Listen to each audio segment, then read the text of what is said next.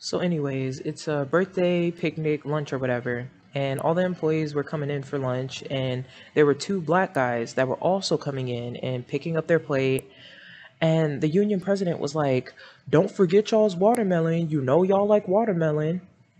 And I was like, okay, it's my first day being here.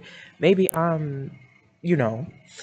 So I had brought it to the current union president's attention. Like, I don't know who that guy is, but the comment that was made was just completely inappropriate. It was disrespectful and just discriminatory. And he was like, "Oh, well, you should hear what they're saying about you out on that floor." And I was like, "Excuse me?"